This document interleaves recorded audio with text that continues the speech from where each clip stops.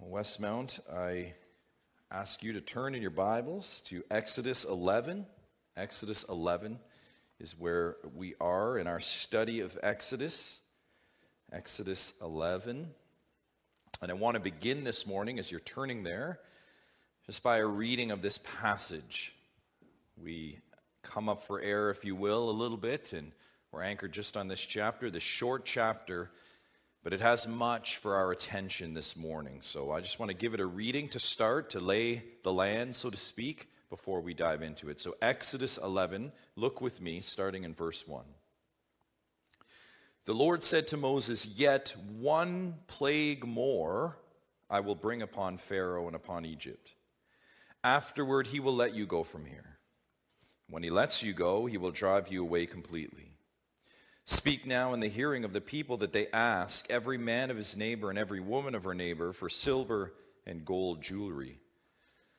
And the Lord gave the people favor in the sight of the Egyptians. Moreover, the man Moses was very great in the land of Egypt, in the sight of Pharaoh's servants, and in the sight of the people. So Moses said, "Thus says the Lord, about midnight I will go out in the midst of Egypt, and every firstborn in the land of Egypt shall die. From the firstborn of Pharaoh who sits on the throne, even to the firstborn of the slave girl who is behind the handmill, and all the firstborn of the cattle. There shall be a great cry throughout all the land of Egypt, such as there has never been, nor ever will be again. But not a dog shall growl against any of the people of Israel, either man or beast, that you may know that the Lord makes a distinction between Egypt and Israel. And all these your servants shall come down to me and bow down to me, saying, 'Get out, you and all the people who follow you.' And after that I will go out." And he went out from Pharaoh in hot anger. Then the Lord said to Moses, "Pharaoh will not listen to you, that my wonders may be multiplied in the land of Egypt." Moses and Aaron did all these wonders before Pharaoh, and the Lord hardened Pharaoh's heart, and he did not let the people of Israel go out of his land. Look again at verse 10. And again, by way of introduction, this is an apt summary to all that we've seen thus far. Moses and Aaron did all these wonders. 9 wonders, in fact, 9 plagues, from blood in the Nile to darkness, each increasing in intensity, remember, to get attention. And as the wonders increase, so too the distinction. You see it there mentioned again in that verse. Egypt versus Israel. That's a distinction. So clear. And not only the distinction, did you see to the purpose? Repeated again. We've seen it in so many ways. All God's mighty signs and wonders that we've seen unleashed, so that by these plagues, these wonders, Pharaoh, Egypt, noted the whole world would know Yahweh. In verse 10, we're also reminded that the Lord hardened Pharaoh's heart. You see that there too, in summary. Of course, this is what the Lord said he would do from the very beginning. We consider, of course, from the call of Moses, right? Do you remember in chapter 4? What did he say to him in verse 21? This is it in the call. He hasn't even arrived in Pharaoh's court yet. 4:21, "But I will harden his heart," Pharaoh's heart, "so that he will not let the people go." God, of course, reminded the brothers again of this before the first plague. Do you remember chapter 7, verse 3? What did he say? "But I will harden Pharaoh's heart. And though I multiply my signs and wonders in the land of Egypt, Pharaoh will not listen to you." This has been repeated over and over again. And as we've seen, so God said, so it came to be. After the boils, after the locusts, after the darkness, God hardened his heart. Yet, saying that, we need to remember that God is not the only one hardening Pharaoh's heart. That hardening was also done by Pharaoh as well. The text is clear about this. After the frogs, after the flies, we're told explicitly, Pharaoh hardened his heart. We would ask, well, how hardened was Pharaoh's heart? Well, after 9 simply devastating plagues, where all the Egyptian livestock and crops are just absolutely wiped out, here, after all that, we see the familiar refrain once more. Again, verse 10, Pharaoh did not let the people of Israel go out of the land. Church, so we would say, as we come to chapter 11, nothing has changed by way of Pharaoh's heart, right? In fact, we could say even grammatically by that very word, it's been strengthened in its hardening. Nothing has changed by way of Pharaoh wanting to relent, not even a hint. After sign, after wonder, after judgment upon judgment, after magicians exposed, after his own people ravaged, after 9 clear humiliations, Pharaoh is in exactly the same place. It's just amazing. And so this next chapter, 11, is, as I mentioned up the top, like a pause in the narrative flow. We come up for air here, and the air is tense. Because you know, even as you read, not just because of what you know from your reading of God's word. Even the first-time reader would know something is about to happen. Pharaoh, you have tested the Almighty. Time and time again, something is going to happen. We will observe Pharaoh presented, and here it is. This is the weight of this 11th chapter, with a final opportunity to repent and turn. It is incredible in one sense, after all the hard-heartedness, the lies, and the cheating. I want us to grab that mercy that we sang about this morning. It is simply astonishing that God continues to bear with Pharaoh. Is that not true? It's amazing that he does that. Indeed, he is of great mercy. And that's what we want to comment on, because we talk about the justice that is about to be unleashed in Egypt and on Pharaoh's home. But we need to comment on the mercy and not miss the mercy that is more. Yes, we're reminded of that perfect attribute of God. You know it. You've experienced it, have you not? His patient long-suffering. Oh, beloved, is it not true how he bears with us? He just bears with us. His long-suffering. Now, speaking of God's perfect attributes, his perfections and his divine character, church, we will be reminded of just that right here in chapter 11. We're reminded in this chapter as we come up to breathe, we'll be reminded of who our God is, and mark it, God alone. As Yahweh warns Pharaoh again, mark it one last time. Let us, beloved, please not miss what Pharaoh misses. Let us not miss what Pharaoh misses. Westman, I want to be pointed and I want to be very direct this morning with a chapter like this. This chapter demands your attention right now. This chapter demands, this is not a historical narrative. In one sense it is. It's not just that. It's not just Bible reading. I kind of learn about Pharaoh. No, this living word of God, what's about to be said in this chapter, demands your attention this morning. This is not chapter 11 that is a holdover to chapter 12. This is not just, let me just get prepared for that Passover in chapter 12. This is just not clean up details in chapter 11. These are not 10 buffer verses. This chapter is a warning, and more precisely, it is a final warning. It's a final warning. What is recorded in these verses is Pharaoh's very last chance to repent and turn. For this Egyptian king, this earthly ruler, what lies immediately ahead is only death. That's it. No more plagues and bearing with. Death of his firstborn son, that's around the corner for Pharaoh. Death of his subjects, death of his rule, and death, of course, for this Egyptian king himself. What lies ahead for this hard-hearted soul, even more, is not only the temporal death to be washed away in a flood, and we know that well, to be washed away in the Red Sea. That's not all that lies ahead for Pharaoh, but what lies ahead is the eternal washing away in the lake of fire for Pharaoh. That's what lies ahead. I am reminded pointedly of Romans 9:22, which is a chapter in the New Testament, by the way, where Pharaoh is in view. Give it a hearing, Romans 9:22. What if God, desiring to show his wrath and to make known his power, has endured with much patience vessels of wrath prepared for destruction? Wow. Destruction. Pharaoh's end as God foretold and purposed. And, mark it, Pharaoh's end as Pharaoh himself chose through his own hard-heartedness. Now, Christian, I know as you consider Pharaoh, you think, yeah, that's him. Christian, as we come to the climax of this account, this chapter presents you with this question this morning. Christian, are you on warning this morning? Are you on warning this morning? Christian, is your heart hardened? Christian, is your heart hardened to the revelation of God and Yahweh?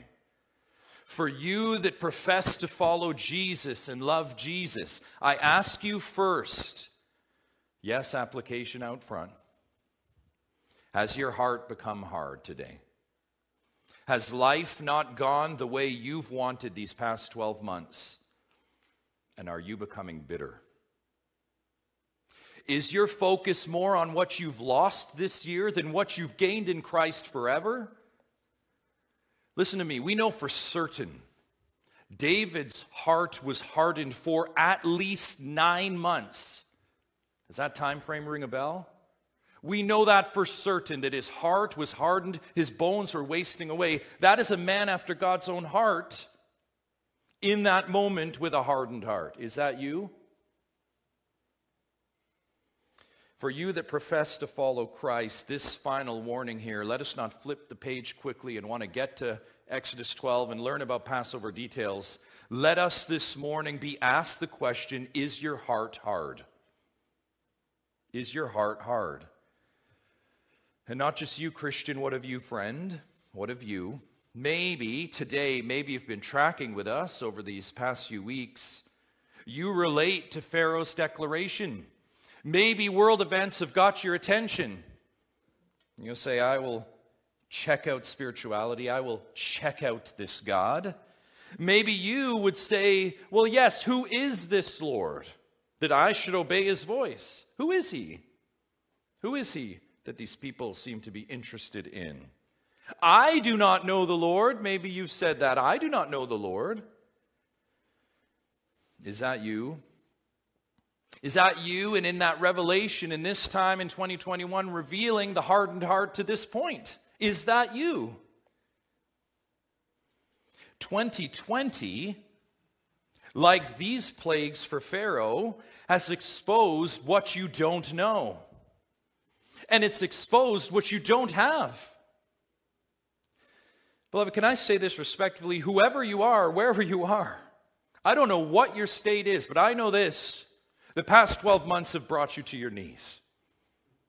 You have been revealed for the powerlessness in the soul that you have. You have no power to control your circumstances. You are at the mercy of something else, and you know it.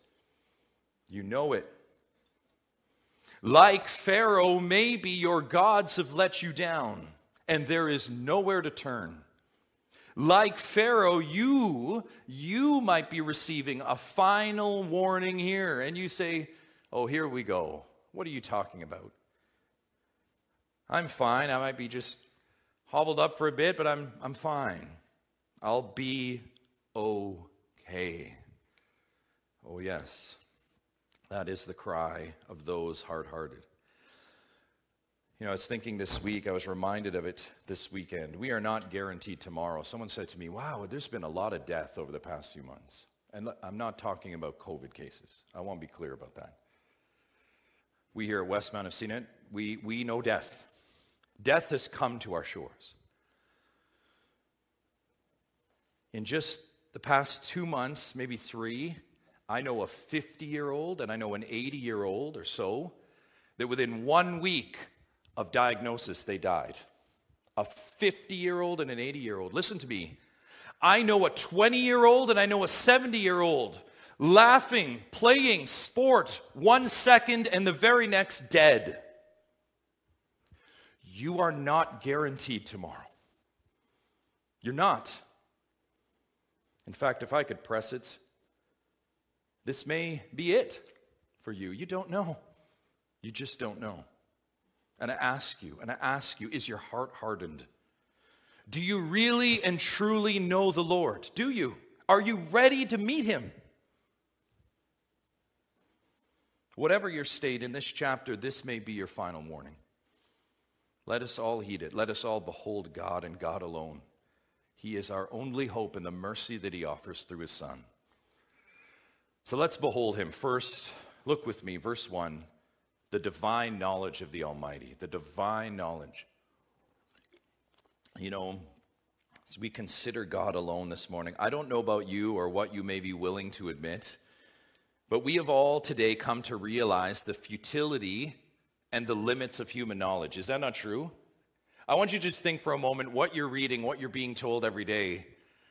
I almost want to chuckle in exasperation to say, it is just stunning to me what people don't know and what they're being exposed for, what they absolutely don't know. Regular, here's one, revised modeling. Here's the new modeling. Here's regular modeling. This is what's going to happen, and then it never does. We have no clue about the future. We like to say that we do, right? We like to say that. Everyone has a little prognostication in them. Let me tell you what's going to happen, and then God just pulls the rug out from under you. That's the future. What about the present? I was thinking this week, did you see it? The blank front pages of newspapers? Yeah. That's a protest to say we can't give you current news, right? I mean, there's a whole other thing there with the market dominion and all of these things. But basically what that's saying is you can't even trust present news because someone's got a corner on that, so you get a blank page. I just thought, how fitting is that? That's knowledge. Turn to the newspaper for knowledge, and what do you get? A blank page. And what about as history continues to be canceled? Do you know this one? They're just canceling history. In fact, I heard some of the people, the statues they're tearing down in the States, are just more and more like there's just no end in sight. I don't know if it's true, but some in Washington, Lincoln, they're just all coming down. We're just going to cancel history left, right, and center. And we wonder about knowledge of the past. Revisionist history is not just something that was growing in a corner. I mean, it's just everywhere. Oh, that's not the way that it was. Let me tell you how. No. We don't know the past. We don't know the future. We don't know the present. We don't know the past. We don't. But who does? Look at verse 1. Who just declares all these things? Look at verse 1. The Lord said to Moses, that's authoritative, yet one plague more I will bring upon Pharaoh and upon Egypt. Afterward, he will let you go from here. When he lets you go, he will drive you away completely. That speaks for itself, doesn't it? God spoke. God spoke. God says, I will bring one more plague. I will, and of course he will, and he does. God says, afterward, Pharaoh will let you go, and of course he will, and he does. God says, when he lets you go, he will drive you away completely. Now think about what's staggering there. Anyone reading this account, these 9 plagues would say, okay, maybe in desperation he may let you go, but look at all the kind of arm's length that he wanted to let you go. Look what the text says. He will let you go completely. There's no way a prognosticator would say, yes, maybe Israel will go, but not completely. I mean, that guy's going to have a provision on that. No. God says, you will go completely. And of course, the next chapter, the very next chapter, gives the account of all of this fulfilled. Chapter 12, verses 31 and 32. Make that clear, like a big underline. And this is not the only place where the divine knowledge of God is revealed. And this is where we pause, in our pause, to consider the omniscience, the all-knowing character and attribute of our God. Psalm 139, O Lord, you have searched me and known me. You know when I sit down and when I rise up. You discern my thoughts from afar. You search out my path and my lying down and are acquainted with all my ways. Even before a word is on my tongue, behold, O Lord, you know it altogether. You hem me in behind and before. You lay your hand upon me. Such knowledge is too wonderful for me. It is high. I cannot attain it. David knew this knowledge. The Apostle Paul knew this knowledge too. Romans 11, verse 33. Oh, the depths of the riches and wisdom and knowledge of God. Hear this. How unsearchable are his judgments, how inscrutable his ways. For who has known the mind of the Lord, or who has been his counselor, or who has given a gift to him that he might be repaid? For from him and through him and to him are all things. To him be glory forever. Amen. This is divine knowledge. This is true knowledge, beloved. This is what we're talking about when we say so-and-so or whoever, insert whatever, knows. There's only one that knows, Almighty God. That's divine knowledge. This is his omniscience, his all-knowing nature of all things. And the residence of knowledge, can I say this? The residence of true knowledge resides in the Almighty alone. That's it. That's it. Only God knows and God alone. And thus, will you place your faith and trust? Will you place your tomorrow in human failing knowledge? I want you to just think about the futility of that. Will you do that? Are you going to place your faith and trust with a house of cards that just keeps coming down again and again? How many times do we need to be proven that human knowledge fails? Will you place your faith and trust in human knowledge, or will you trust in the unfailing, almighty, all-knowing knowledge of God? Only he knows. That's one. Second attribute we see here, gracious favor. Gracious favor. Verses 2 and 3. It was last spring. Do you remember this? Maybe it might feel like an eon ago for some. It doesn't for me. When toilet paper hoarding was at its highest. Do you remember that? And that you had those shots of the shopping carts and people kind of juggling them like that, right? There was need. You went, remember, you'd go to the grocery store, I just need to pick some of this, everyday stuff up, and it's not there, and you got the sign on there, just take one or whatever. Nobody did that.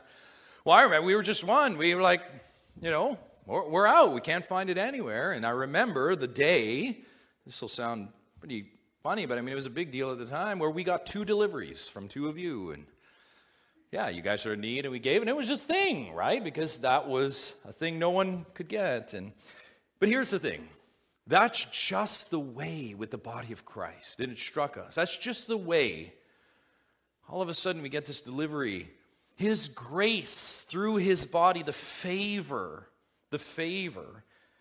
Someone could say, well, that's just undeserved, Belgrace, because you didn't get with the program. You didn't do what you need to do and stock up. Someone could say that.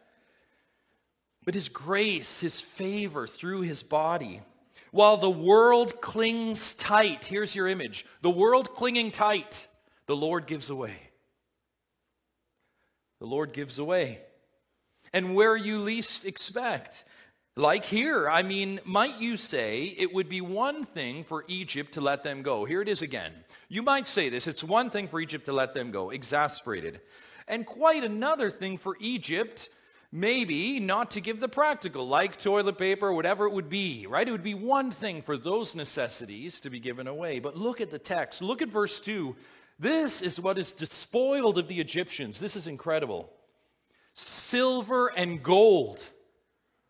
I don't need to even explain how precious those things are. Summed up in verse 3, the Lord gave the people favor in the sight of the Egyptians. Do you see that? The Lord gave the people favor in the sight of the Egyptians. That is, just look at that. That's a picture of grace, church.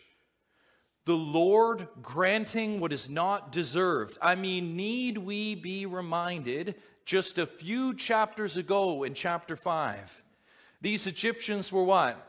Grumbling and discontent with God. How much were they grumbling? They sent their foreman to Pharaoh, do you remember? Epic grumbling by the foreman, and of course at the end of that chapter by Moses himself. What have you done, God? You have not let your people go at all.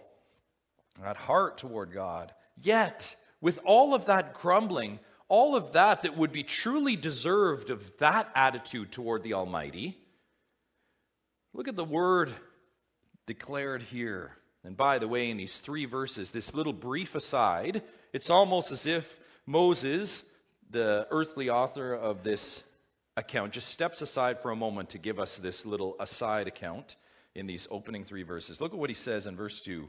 You tell my people, Moses. Moses recounts what the Lord has said to Moses. You tell my people, as they are released, they will receive favor. Church, we would say deliverance is enough, right? Deliverance is enough. I have this image of my mind of the guy being released from prison, right? And all the clemency that is given before a new president comes in. And you just can't imagine them saying, whoa, I got a laundry list of things I need before I go. They just are like, I'm free.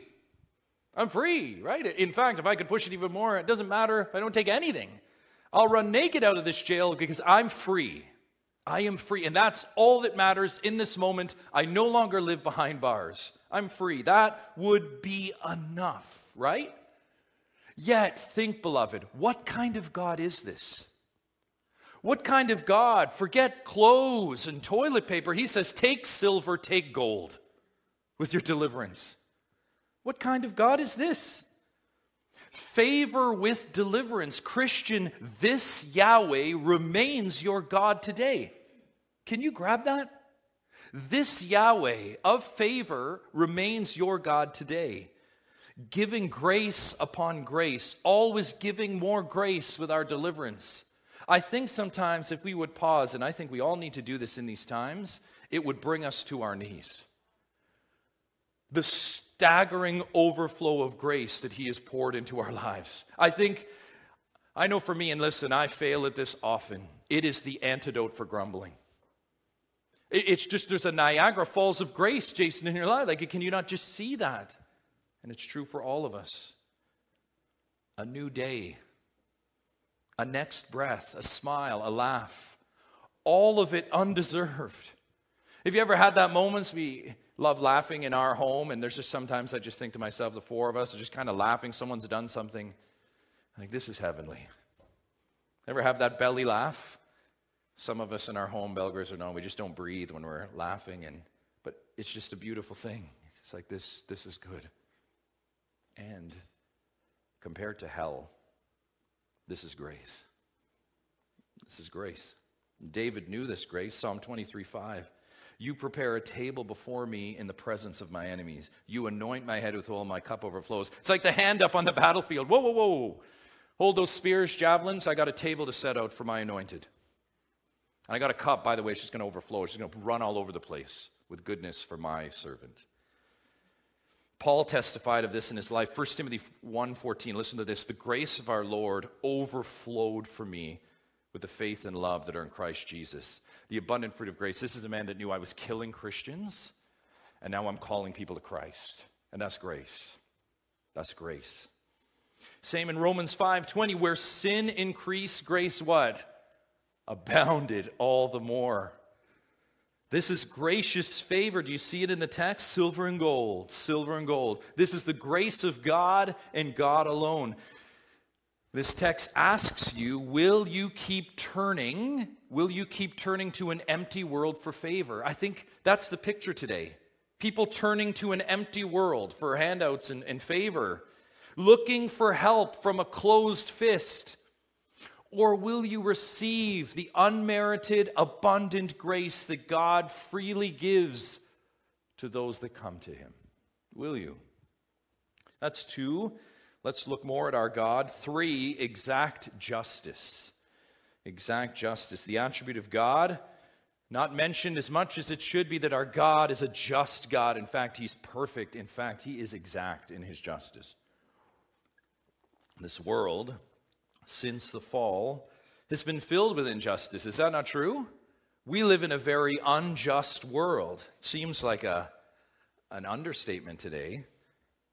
Evil people rise. Evil people gain. Evil people prosper. Bad plans come to fruition, and bad people make out like bandits. You know what I'm talking about? It's just unjust. Yet, all the while, good people hurt. Good people suffer loss. Good people are oppressed. In fact, I would submit to you, I believe living with COVID in this world is just like living with injustice. What do I mean by that? Living with COVID is living with injustice, is what I mean. You will never stop it in this life. You're not going to stop it. Try, but you won't. You'll never stop it.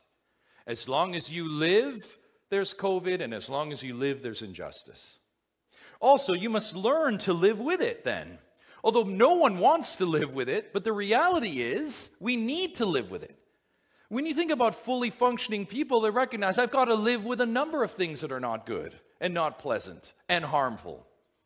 And the well-adjusted people say, okay, I've just got to get on living. Like injustice. Could you imagine if you made holding up justice the thing for you to move from day to day? You would never leave your closet. Well, I want the optimal circumstance. I want justice to prevail. It's just not going to happen. In this life, it'll never happen. In fact, that and COVID and all else evil will only be eradicated and made right after we die. Did you know that? That's when it comes.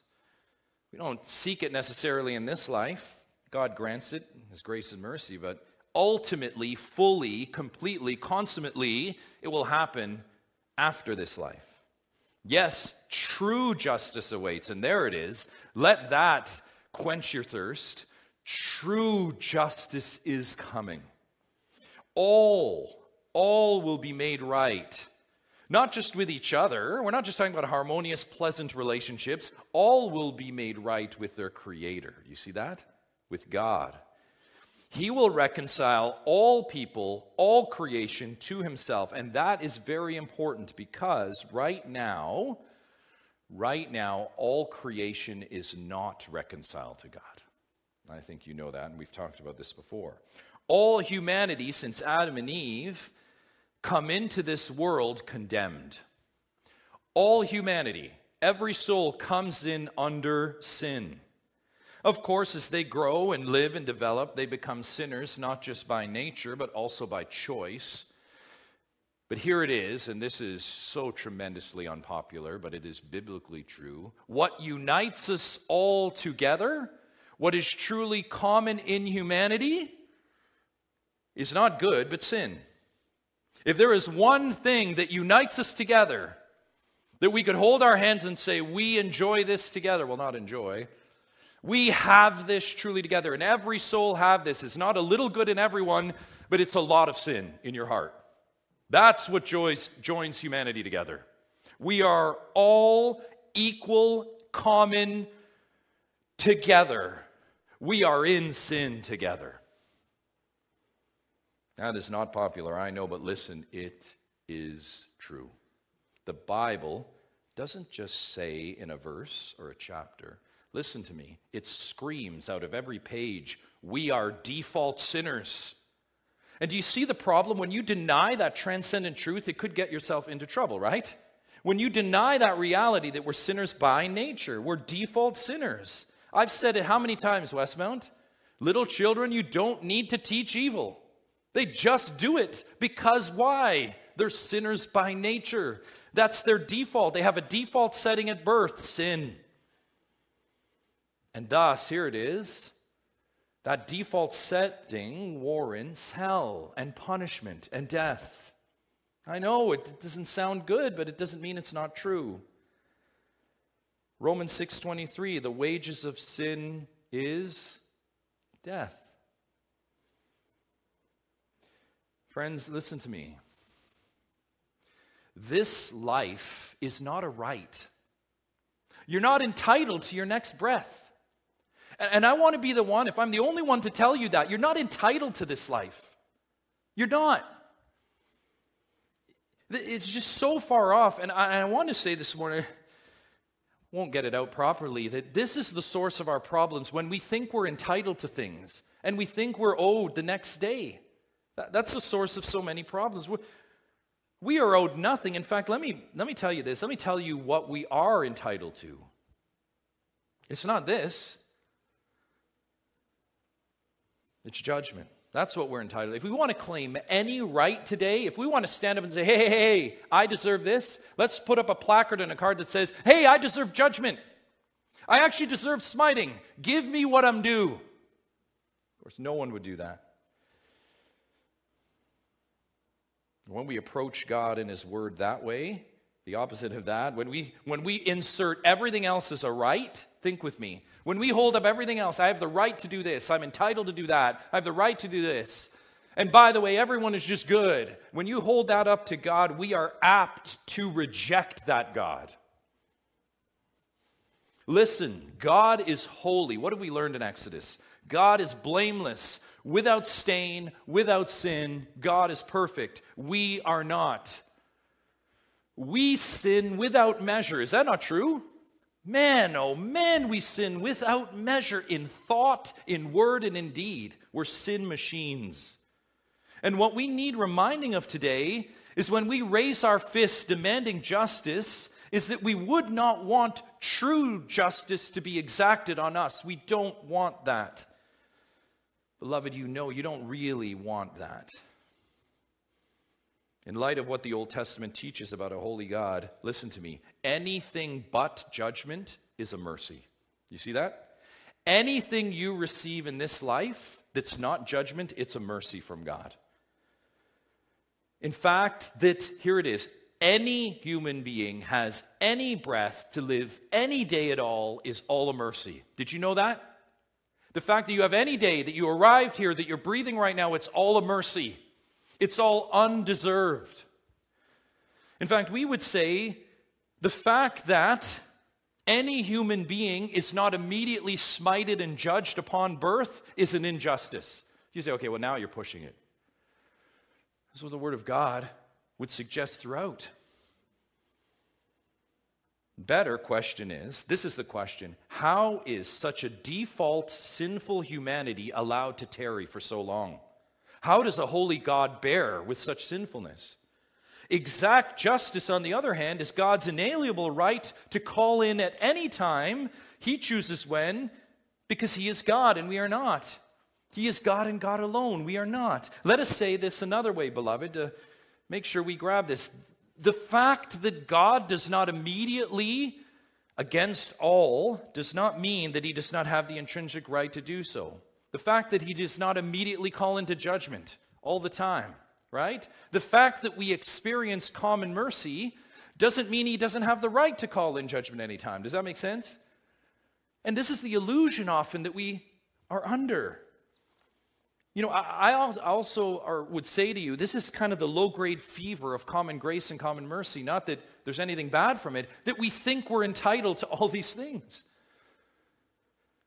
Now, why do we need that reminder and that word? Because of what's coming next. Because you're going to see judgment that has been difficult for all people of all time to swallow. Look at verse 4. So Moses said, "Thus says the Lord, about midnight I will go out in the midst of Egypt, and every firstborn in the land of Egypt shall die. From the firstborn of Pharaoh who sits on his throne, even to the firstborn of the slave girl who is behind the handmill, and all the firstborn of the cattle. There shall be a great cry throughout all the land of Egypt, such as there has never been, nor ever will be again." That is hard for anyone. And do you notice two things? How sweeping is the judgment? The great cry. You know, that tethers us back to the great cry from Israel to their God, chapters 1 and 2. And here we have Egypt wailing the cry of death. But secondly, too, notice the sweeping nature of death. Nobody is spared. Nobody is spared in Egypt. Incredible. God warns, and here it is, that in this final plague, the injustice will end. Can you see that? God says, in this final plague, I've been tarrying, but now I lift my hand of restraint, and the injustice ends. Egypt, you get what you deserve. Yes, the common mercy you've enjoyed, Pharaoh, that I've bared with, it will end. And here it is. It's not because you were not warned. After 9 mercies, 9 offers, 9 powerful demonstrations of who God is, and after 9 obstinate refusals by Pharaoh of who God is, now comes justice. Justice exacted, look at it, on the firstborn of Egypt. And that is something. This is exact justice. What do we mean by that? Remember what Yahweh said back in 4:22. What did he say? Israel is my firstborn. You withhold my firstborn from me. And what did he say, verse 23? Pharaoh, I will kill your firstborn son. Again, God foretells this exact justice. Do you see that? My firstborn for your firstborn. And that's true justice, right? Ultimately, that is true justice. Pharaoh gets what he deserves, and also because he did not turn. He had an opportunity to turn in his life and repent, to turn and know God, yet what? This account has shown us, instead, Pharaoh chose, and we can say it this way, instead, Pharaoh chose justice. Might have been fully aware of what he was saying in that moment. He's like, yes, bring it in my hard-heartedness. Certainly that's what God is doing here. I'm giving you exact justice. Mercifully, not all of humanity in this moment receives what they deserve. In fact, we are here this morning by the mercies of God. You will live whatever else you have for your days by the mercies of God. And that brings us to the next attribute here. And it always goes hand in hand with justice, exact justice, but distinct mercy. Distinct mercy. Look at verse 7. But not a dog shall growl against any of the people of Israel, neither man nor beast, that you may know that the Lord makes a distinction between Egypt and Israel. Look at that picture. Not a dog shall bite, bark, or even growl. By the word, you look at that word growl there, by the way, that growl word. You could say it this way in the original language, sharpen its tongue. And say the dog is all bark, no bite. There's a sense there, right? It's threatening. So what the text is saying here, they won't even be threatened. They won't even get the dog bark, let alone the bite. The picture's clear, and we've covered this before. Judgment, justice is coming, but God's people will be spared. God's people will continue not just in mercy, but here it is in our text, not just in mercy, because all humanity has a common mercy, but when you think about the judgment and the wrath of God being poured out on a people, my people will receive a distinct mercy. You see that? This is not just the common mercy that every humanity has to be born, to live and breathe. This is the distinct mercy to be spared from the wrath of God. And that is, and I hope you lavish in it this morning, beloved, the distinct mercy that he pours out on his particular people. This is the sovereign hand predetermining, setting aside his people for favor. That's what this is. And what is the favor, the mercy here? And we need to really highlight this. It is life spared, life distinctly spared. It is God looking on a particular people, his people, and note that, that's where he's looking, nowhere else in this text. Goshen, Israel, my people, he looks just on them, and then he thinks about the wrath of God being poured out on this kingdom. He says, not these. Do you see that? Here comes my judgment and wrath, but here's the divine bubble, not these. Can you grab that? Not these. They're spared. They won't face my wrath. They won't face my judgment. Not these. God is a God of exact justice. We've seen that. But God here, and Christian, you know this, if you're under this bubble, we are creatures of his divine mercy, a distinct mercy. We know we deserve our firstborns to die. We know we deserve death, but God says not these. Particularly, distinctively, not these. Mercy offered over and over and over again to Pharaoh. Does God have any pleasure in the death of the wicked? I guess we need to say that. Does he have any pleasure in the death of the wicked? No, Ezekiel 33. But that they would turn to him and receive mercy and live. That's the heart of God. He wants to give mercy. Justice is necessary, but he gives mercy. And this is what God offers to those that turn from their sin. Think about all the things we could say about his son, Jesus Christ. Who is that bubble? Who is that refuge? who is the one through his work and not our own. When we turn and accept Christ and his refuge, his work, we are safe from the wrath of God in him. Well, Jerry will continue to walk us through in Ephesians. This is the beauty of the church. We have refuge, not just in these times, not just COVID or pandemic, in all times. For when we die, refuge in him. God looks on Jesus Christ, and when he thinks about the wrath that's deserved of everyone, he says, not these. When you die and you stand before the judgment seat, he looks at Christ. He says, not him, not her. These will go, these goats will go, but not these. Incredible. We're safe. We're safe in Christ. The dog is not only kept at bay, he is muzzled. I just love that picture. He's muzzled. What we'll see in this next chapter is absolutely no harm upon God's people. And again, do we need reminding? Not only no harm, but hey, take some silver and gold with you. God's people are spared and they run off with Egyptian spoil to boot. What a picture.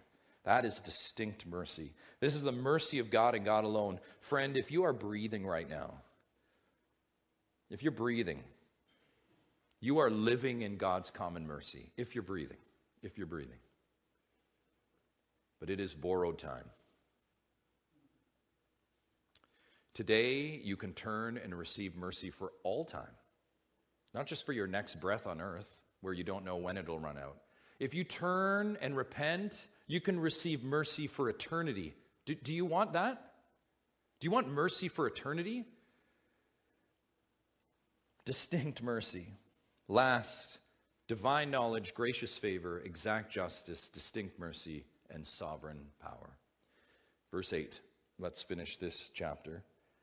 And all these your servants shall come down to me and bow down to me, saying, get out, you and all the people who follow you. And after that I will go out. And he went out from Pharaoh in hot anger. Then the Lord said to Moses, Pharaoh will not listen to you, that my wonders may be multiplied in the land of Egypt. Moses and Aaron did all these wonders before Pharaoh, and the Lord hardened Pharaoh's heart, and he did not let the people of Israel go out of his land. In verse 8, look at that again. The details of the humiliation of Egypt, and more so Pharaoh, are complete. You see that in verse 8? This is the completion of it. It comes to a head. Instead of bowing to mighty Pharaoh, the servants will turn to a lowly shepherd. And again, is that not God? Pharaoh, you're humiliated. You're done. The lowly shepherd rises. And that same lowly shepherd declares, the end of verse 8, after that, picture the lowly shepherd to Pharaoh, after that, Egyptian king, I will go out. The fulfillment of God's sovereign plan, that has always been in the background. That's always been the undercurrent of this entire account.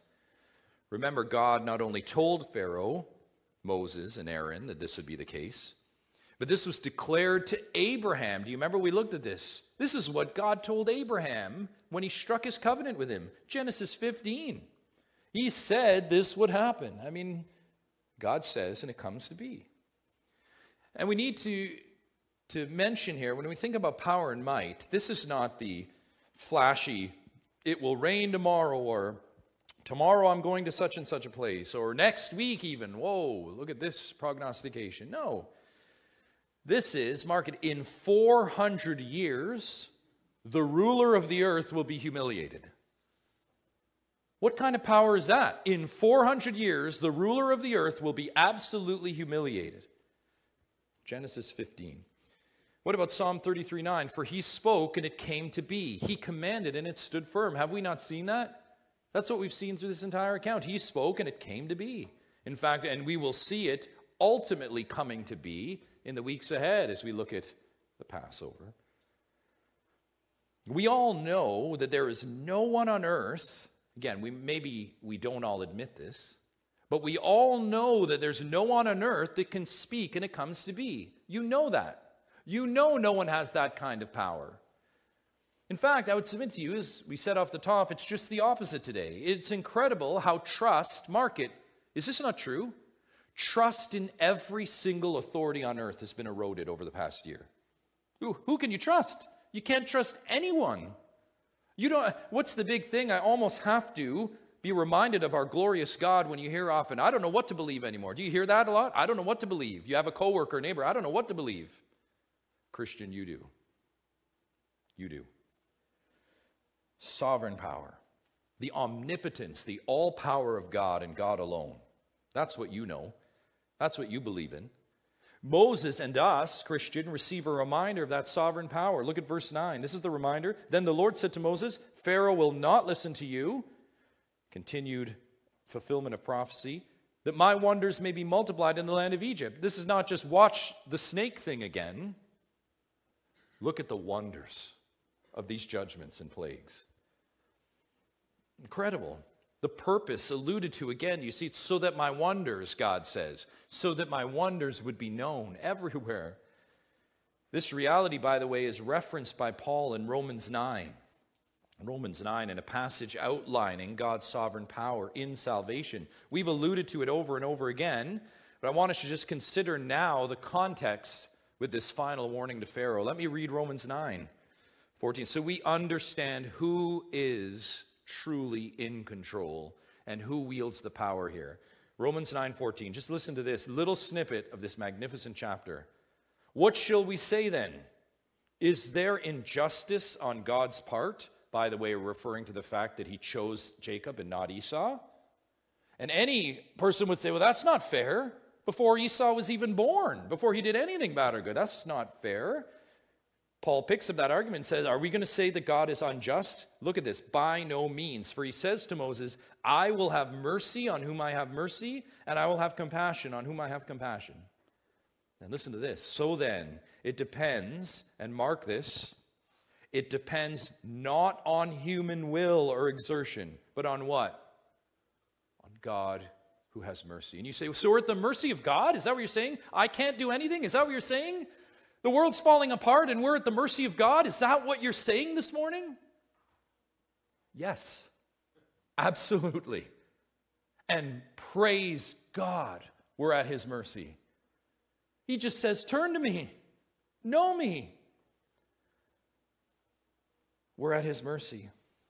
Verse 17, for the scripture says to Pharaoh, there's your contrast, for this very purpose I have raised you up, that I might show my power in you, and that my name might be proclaimed in all the earth. There it is. You've heard that before, right? So then, this glorious God, this gracious God, this just God, so then he has mercy on whomever he wills, and he hardens whomever he wills. That's the word of God. That enduring characteristic, there true in the New Testament, is helpful because we read in verse 10, Moses and Aaron here, Exodus 11, Moses and Aaron did all these wonders before Pharaoh, and the Lord hardened Pharaoh's heart. And he did not let the people of Israel go out of his land. That verse is just dripping with the power of God, is it not? Who is in control? This isn't even just the puppet strings, because that's not a good illustration. This is the one who just reigns supreme over the entire universe. This is part of my plan all along. I've raised you up for such a time as this. That's the last word, by the way, before the final plague preparations begin. Moses and Aaron execute the wonders and the judgments. Pharaoh's heart is hardened, and the result, he does not let the people of Israel go. In Westmount Market, if there was any doubt in the sovereign power of God over the heart, if you're here at the end of 9 plagues before the 10th, if there's any doubt in it, here it is. You're confronted with this reality. If you're still doubting that God is in complete control of all things from heavens to the heart, it's right here. Verse 10 is your great summary of that. One of you came up to me this week, and great student through Exodus, reading ahead, and said, you know, it struck me. You think about salvation, and I look at Pharaoh, it has to be God. There's no other explanation. And you have one of those moments as elders where you're like, brother, you got it. It has to be God. There's no other explanation. We can hold up our wills and say, my will, my will, my will, but it has to be God. I just love that moment where it just clicked. Like, it has to be. God's hardening his heart. He hardens his heart. It has to be God. Indeed, it has to be God. And here it is. Here's your hope. I mean, if God were not sovereign over hardened hearts, your spouse, your children, your friend, your neighbor, your coworker. If God was not sovereign over those souls, beloved Market, there would be no hope. If God was not sovereign to take that same heart of stone, cold, and quicken it to respond to Yahweh, if he wasn't sovereign to do that, then listen, you all go out without any hope. But he is sovereign in power. And in a moment, he can speak and it comes to be. In a moment, he can quicken the deadest heart. In a moment, he can turn depravity to devotion. In a moment, he can do that. By the way, that's why we pray. We do the only thing that we can do. We don't polish up our good works machine. We don't work on our clever rhetoric. We don't, come up with these plans. No, we pray, and then when we're done praying, we pray some more. And then when we're finished that, we really start praying. He is, beloved, and he always has been sovereign in power. And we must end with this, church, because many, and I would submit to you, so many are like Pharaoh today, holding on to an illusion. It pains me to see so many people holding on to illusion.